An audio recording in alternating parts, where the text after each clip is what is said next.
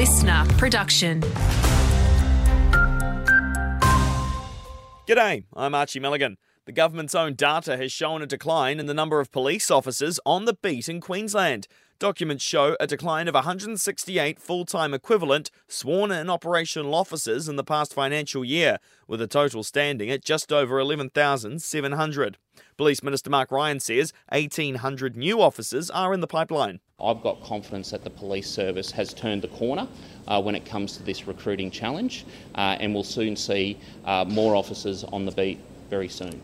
There's an urgent call for the state government to provide financial aid for struggling families across the north, still battling with flood-ravaged devastation.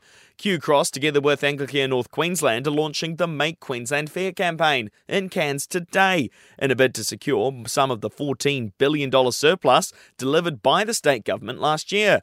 CEO of Q Cross, Amy McVie, says they're receiving thousands upon thousands of calls from people in desperate need of housing. Thousands of people do not walk away with a housing response because there simply is not enough housing for the need that exists in the community. Sex workers say they won't have to risk a criminal conviction to stay safe when their jobs are decriminalised. New legislation has been introduced to Queensland Parliament, which will allow the industry to be regulated like other jobs, adding anti-discrimination rules and workplace health and safety protections. Decrim Queensland campaign leader Janelle Fawkes says workers have been missing out on basic rights.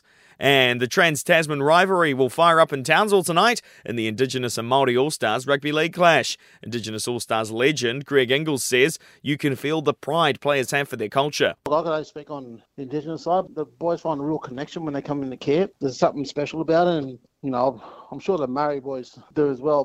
The women kick off the action at about 4:50, and Listener will have the coverage of the men's game from 6:50.